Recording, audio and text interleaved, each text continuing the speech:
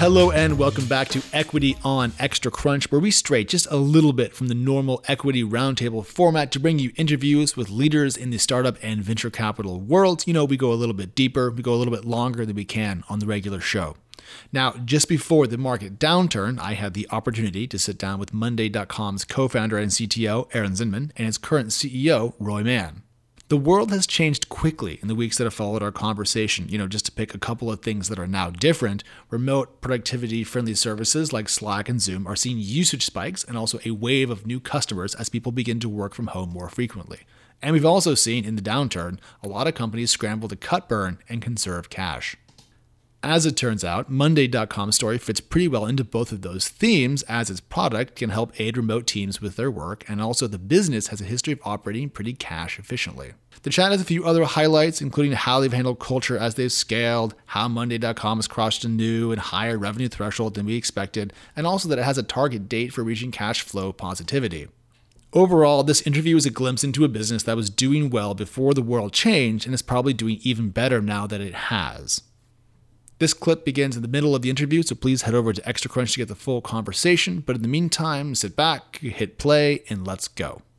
Well, originally, I wanted to bring up competition because I wanted to talk about CAC, but we ended up in a much more interesting place. But let's bring it back to the financial world, which is a bit more of my domain, even though that was actually quite interesting. I'm glad we went there, to be clear. Because your competition is relatively multifaceted, and you can think about many different companies as being possible competitors with your company, I'm curious if that makes your customer acquisition costs relatively steep, or if you found a way to get around spending a lot of money acquiring customers. I know you raised $150 million last year, so you certainly had a lot of capital to play with. Have you been deploying that aggressively on customer acquisition?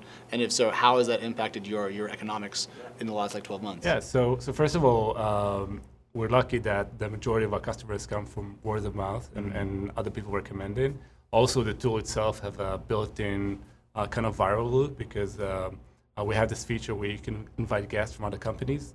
So if you have a process with another company, you can invite somebody and that this person kind of get exposed to Monday so they can start adopting it.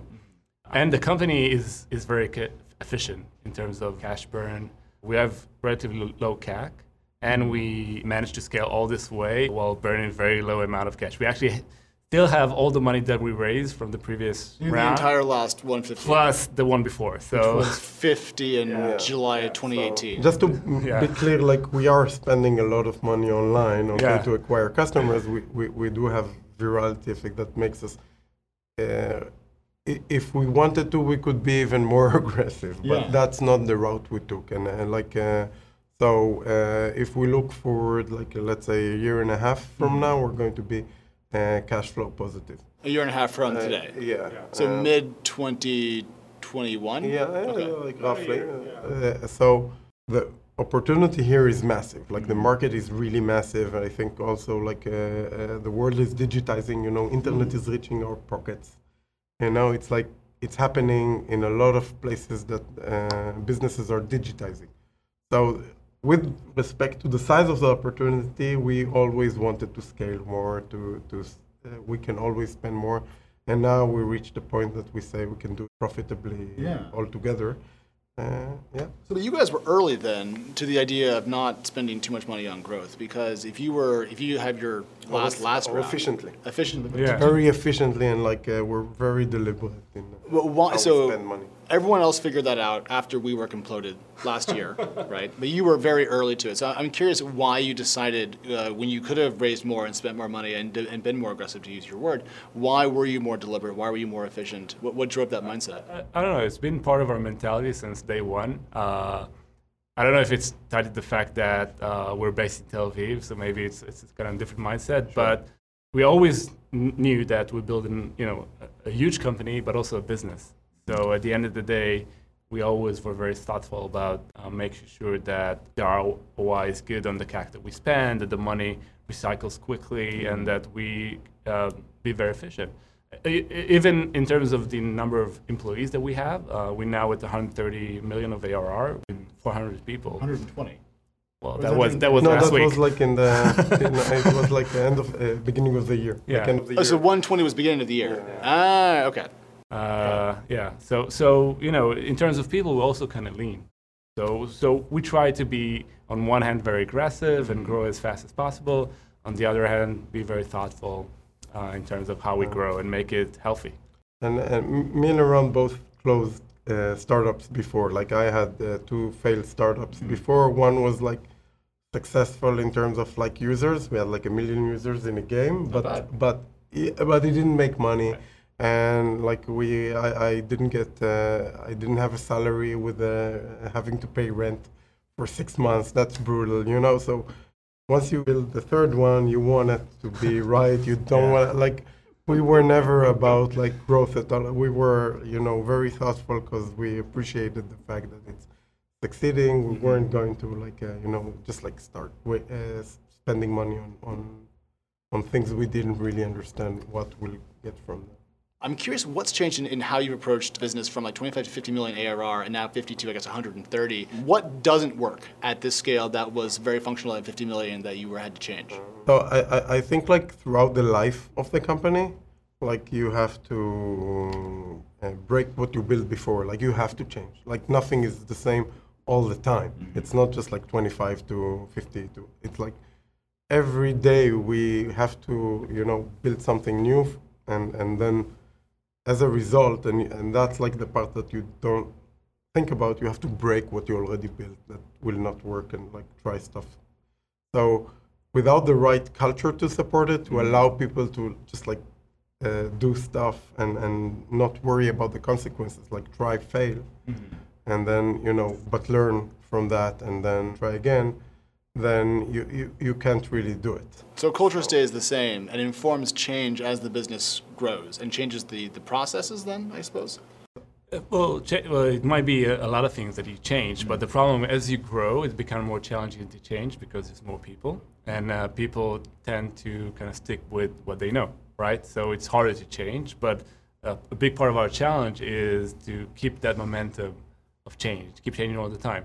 I can give you one example that, you know, a year and a half ago, you know, we had this great momentum of growth.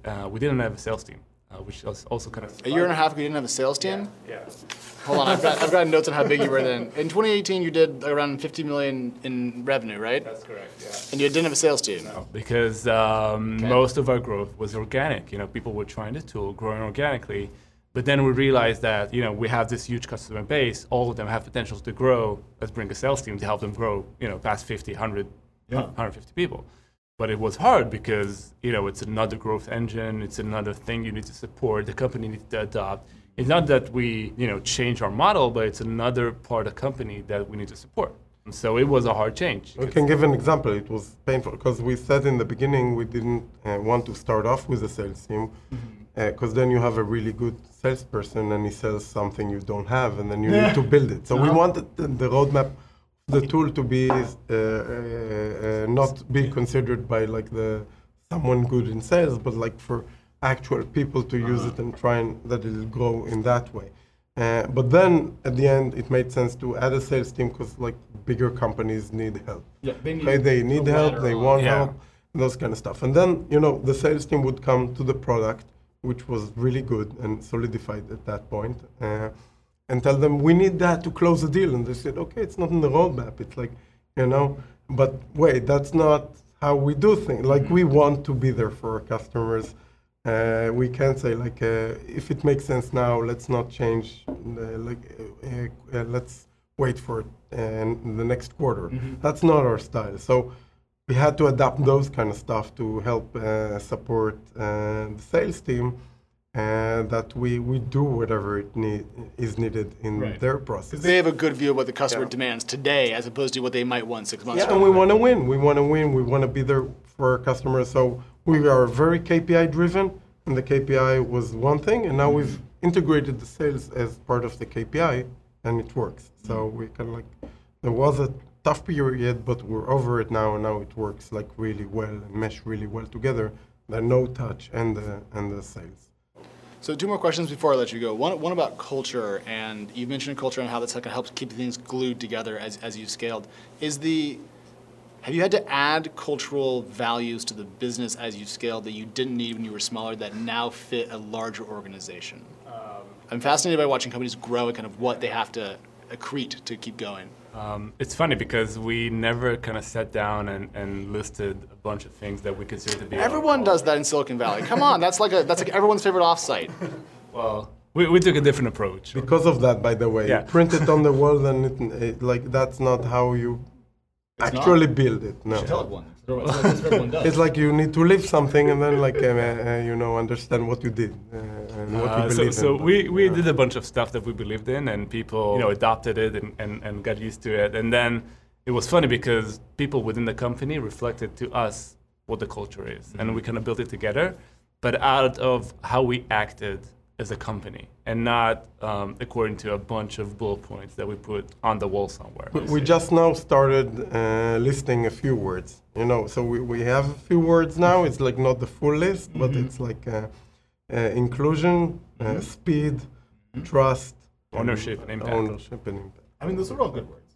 Of course, but we it's just live words. But we lived them way before we could pronounce the. Yeah. So inclusion, like we started off with transparency, but we like over time we understood there is way more than just transparency with the numbers. It's inclusion. Like you need to explain it to people. So for example, we have a lot of people that are. It's hard for them. It's not their background to query the database. So it's open, like the analytics database, but we build a data school to include them, to help them learn, so they can understand the business better. So those kind of stuff we mean by inclusion. We can go on each one of them and give a lot of examples. No, it's good. It's good. One is the perfect amount of example. Yeah. Okay. And before I let you go, so I wasn't going to press you on going public because I didn't particularly think it was going to be very interesting. But because you've been so cash efficient and because you've reached 120, 130 million ARR, you're very similar in substance in terms of like spend and also size to Asana, who did just announce that they're going to pursue a direct listing in the United States probably this year. So I'm kind of curious, one, if you noticed that, I'm sure you did, and also two, how that possibly impacts how you think about any eventual possible liquidity event for the business. I mean, listen, going public is on our roadmap. At some point, it's not our goal as a company. Yeah. We're still growing very, very fast. Even this year, our goal is to double again. So go from 120 to 240. Yeah, something like that. And it's still great momentum. The company is growing very fast, and just we are not in a hurry. The company have enough cash, and we're going to be cash efficient at the end of this year.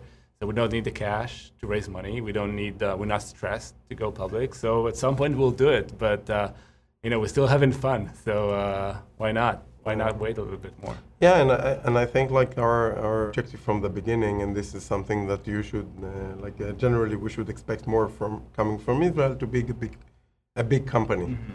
So eventually, like if you're not selling it, so IPO is like where we will end up with to build a big company. And it's exciting what Asana is doing, like a public listing. It's interesting. Yeah. We'll pay close attention and learn. To see how it goes. No, sure, we'll go great, like I'm sure. Yeah, it's like they're a good company. Yeah, they're a great company. No, they're smart people and a good company. I'm excited to see if their direct listing, if it happens in the next couple of quarters, will shake a few more companies out of the tree to get the process underway, because there's a lot of unicorns out there, of which you guys are one, that need to get out before the economy eventually does something strange. And that has to happen at some point. It's like, everyone is saying, like, the question is when, I've been saying since 2015, so I've stopped guessing because I've been wrong. You'll be right. The question is when. But if you're wrong 48 times before you're right, no one's impressed. Anyways, I promise we keep it brief. Thank you guys very much for coming in. A real treat. And we'll talk in 6 months when you're about 180 million ARR. It'll be fun.